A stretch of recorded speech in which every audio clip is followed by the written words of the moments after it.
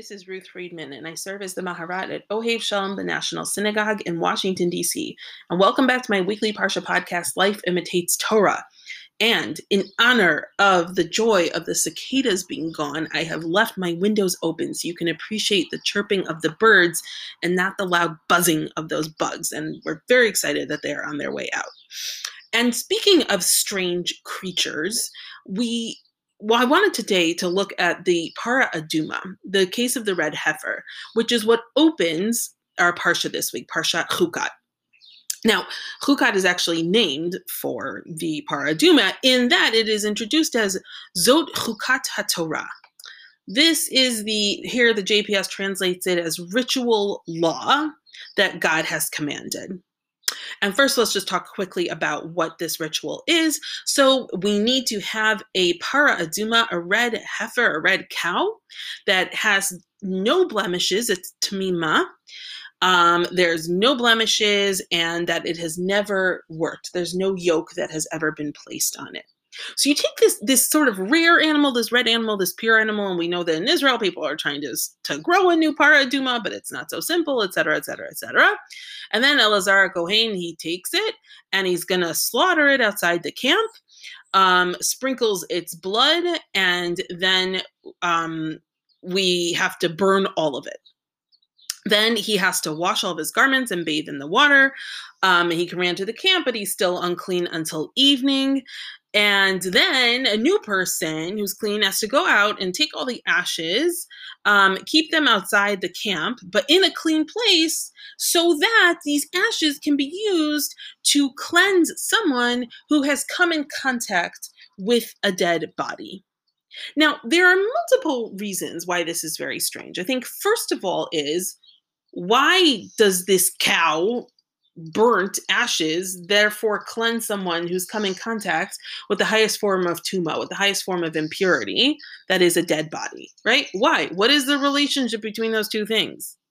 And I think another thing that really raises our eyebrows and makes us wonder what is going on here is the relationship of purity to impurity. That the Kohen, the very act of preparing the Para Aduma's ashes actually renders the Kohen impure. So in order to create the most purifying substance, you have to become impure in that process. And not only that, but that this purity/impurity is what cleanses a person from their most impure state. So you see, it's fairly illogical in that sense. It bounces between purity and impurity, and I think really makes us ask so many questions about what really is happening here. What is this all about? Now, we're not the only ones who ask this question, because as we said in the beginning, the Torah opens with Zot Chukat HaTorah, right? This is the ritual law. Now, we know the sort of famous, whatever that means, that chok is contrasted with mishpat. Both are words that are used to give us rulings, sentences, laws in the Torah.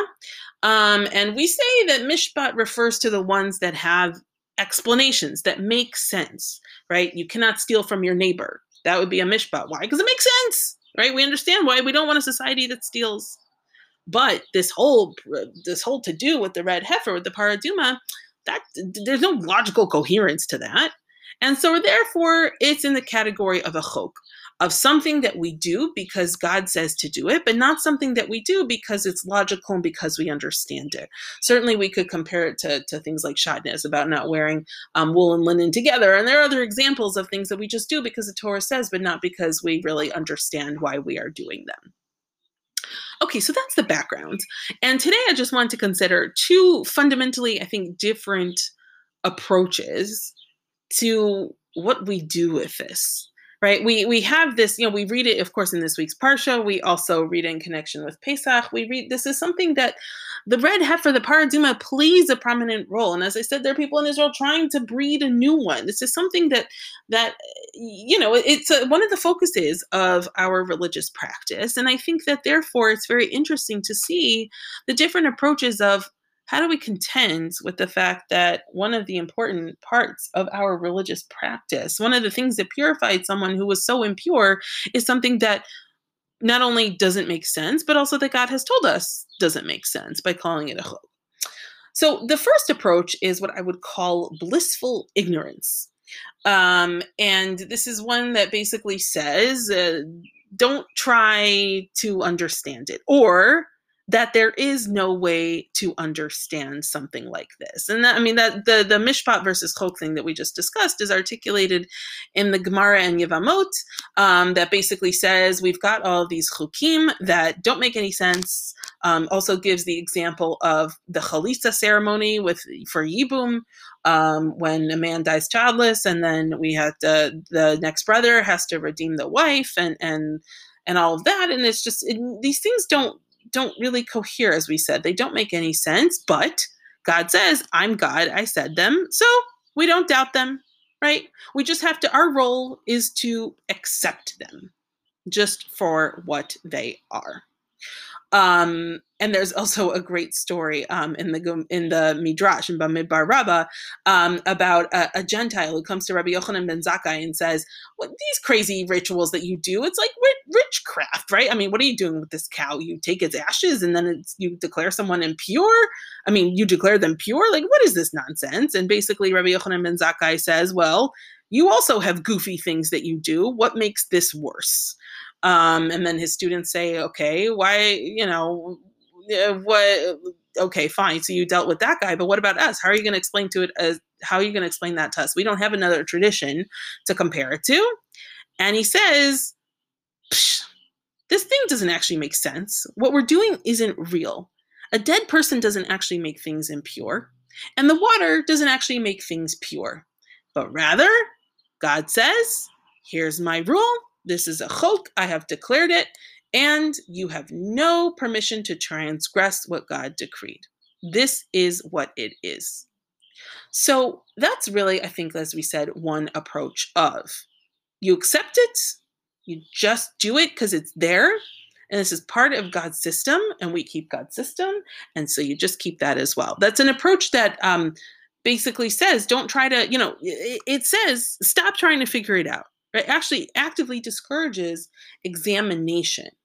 Don't try to understand where this is coming from. Just accept what it is and move on with your life. But not unsurprisingly, we also see other positions that resist that approach and don't even necessarily explicitly reject this approach, but still, I think, show discomfort with this idea that you would just accept this from God and move on and not try to, dig deeper. Of course, we're a religious tradition that digs deeper into everything. And so maybe it's counterintuitive to just say, you know what, I'm going to accept this and move on. We see this in the Sefer Chinuch, who first says, yeah, we don't try to understand it. We accept it. Even King Shlomo, there's a tradition that Melech Shlomo tried to understand it and said, this is the one thing I can't figure out. But then also starts to hint towards the idea that actually maybe someone did know. And actually, at first, he quotes an opinion that Moshe knew, right? God said to Moshe, I'm going to reveal the reason for the Para Aduma. No one else is going to know, but you, Moshe, you're going to know. Which implies what? That, okay, we can be ignorant, but at least someone knows the answer. Someone out there understands what this is about. This does, on some level, make sense. And already that attitude is a departure from the first camp that says, don't even try to understand. Even entertaining the idea that it does make sense to someone is a departure from that first camp that says it is totally none of your business. So that's one approach that starts to diverge from that first approach. And then I wanted to conclude by looking at the Sfas Emes, a very favorite of my dad, someone I must admit I don't frequently understand. The Sfas Emes, not my dad. Chassidus is something that I have a complicated relationship with, and sometimes, try to don't. That's not the first source that I run to. But here, I think that his opinion on this is very interesting. Also because I think it's very human. So what does the Sfas Emes say? He says, okay, first of all, the world is created with God's word. Right? God's word is what creates matter. It's what creates life. It's what sustains life. Everything that we have came from God's word, from God's commandment. And in that sense, whatever God commands us is like the ikar of the world. It is the most important part of the world. It is there's nothing as powerful, as life-giving as God's word. And so there's something inherently powerful, critical about any of God's commandments. Now, that would apply to both mishpat and to chok, and to the laws that we don't understand. But then he takes that a step further, and he says that the power of God's word and God's speech, dafka, comes from the hidden. It comes from the chok. Why? Because when we have something like a chok that is not immediately understandable, that is harder to access, we are dafka, it draws us into it because we want to try to contemplate it, to understand it. And a chok, something that at its core seems illogical, that seems difficult to understand, invites us in. It prompts us to start thinking and to start considering, which is a relationship that only chok can give us, right? Mishpat and other parts of the Torah, if something makes sense, if I say don't steal from someone else, God says don't steal from your neighbor, you're not gonna be drawn into the mystery and try to understand it the same way because it makes sense. You just kind of accept it. The chok is the world of things that don't immediately cohere. And that is what we are attracted to. And that's where we devote our mental energy, our spiritual energy, to try to understand.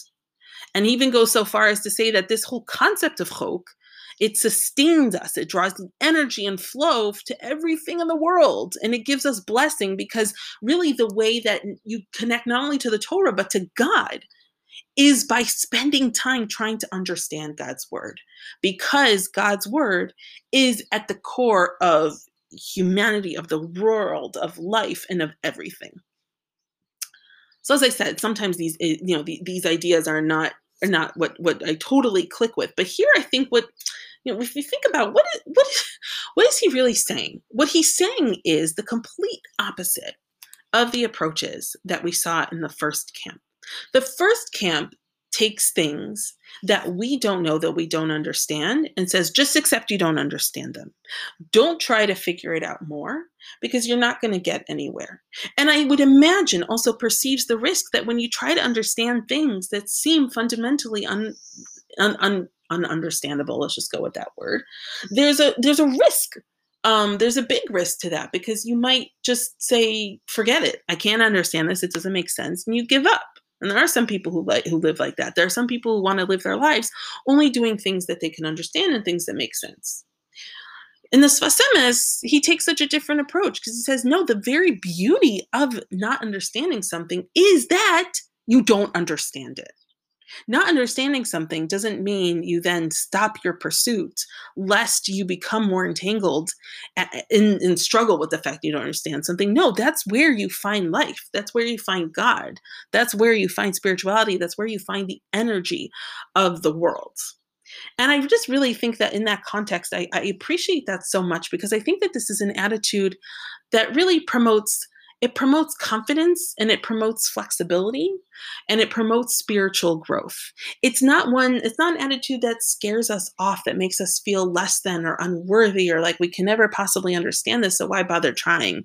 It's an attitude that invites everybody into Torah and invites everyone to struggle with it, even if they don't really look at it and see exactly what it means. And I think that that's an attitude that is so important for us to have in mind when we think about what is our relationship to Torah? Who are we as people who study Torah? I've definitely studied many times in my life with people who felt like, well, I'm ignorant. I don't possibly know anything. I can never understand this. Okay, first of all, I'm sure that's not true. But also, according to the world of Sfas Emes, great. Come on in. The less you know, the more holy your Torah study is, because it's the less you know that forces you to engage more and more and connect to God. And that this statement is really a fundamental equalizer, and a statement that enables all of us to feel that we have our place in Torah study and invites us into that and gives us the confidence to do so. Shabbat Shalom.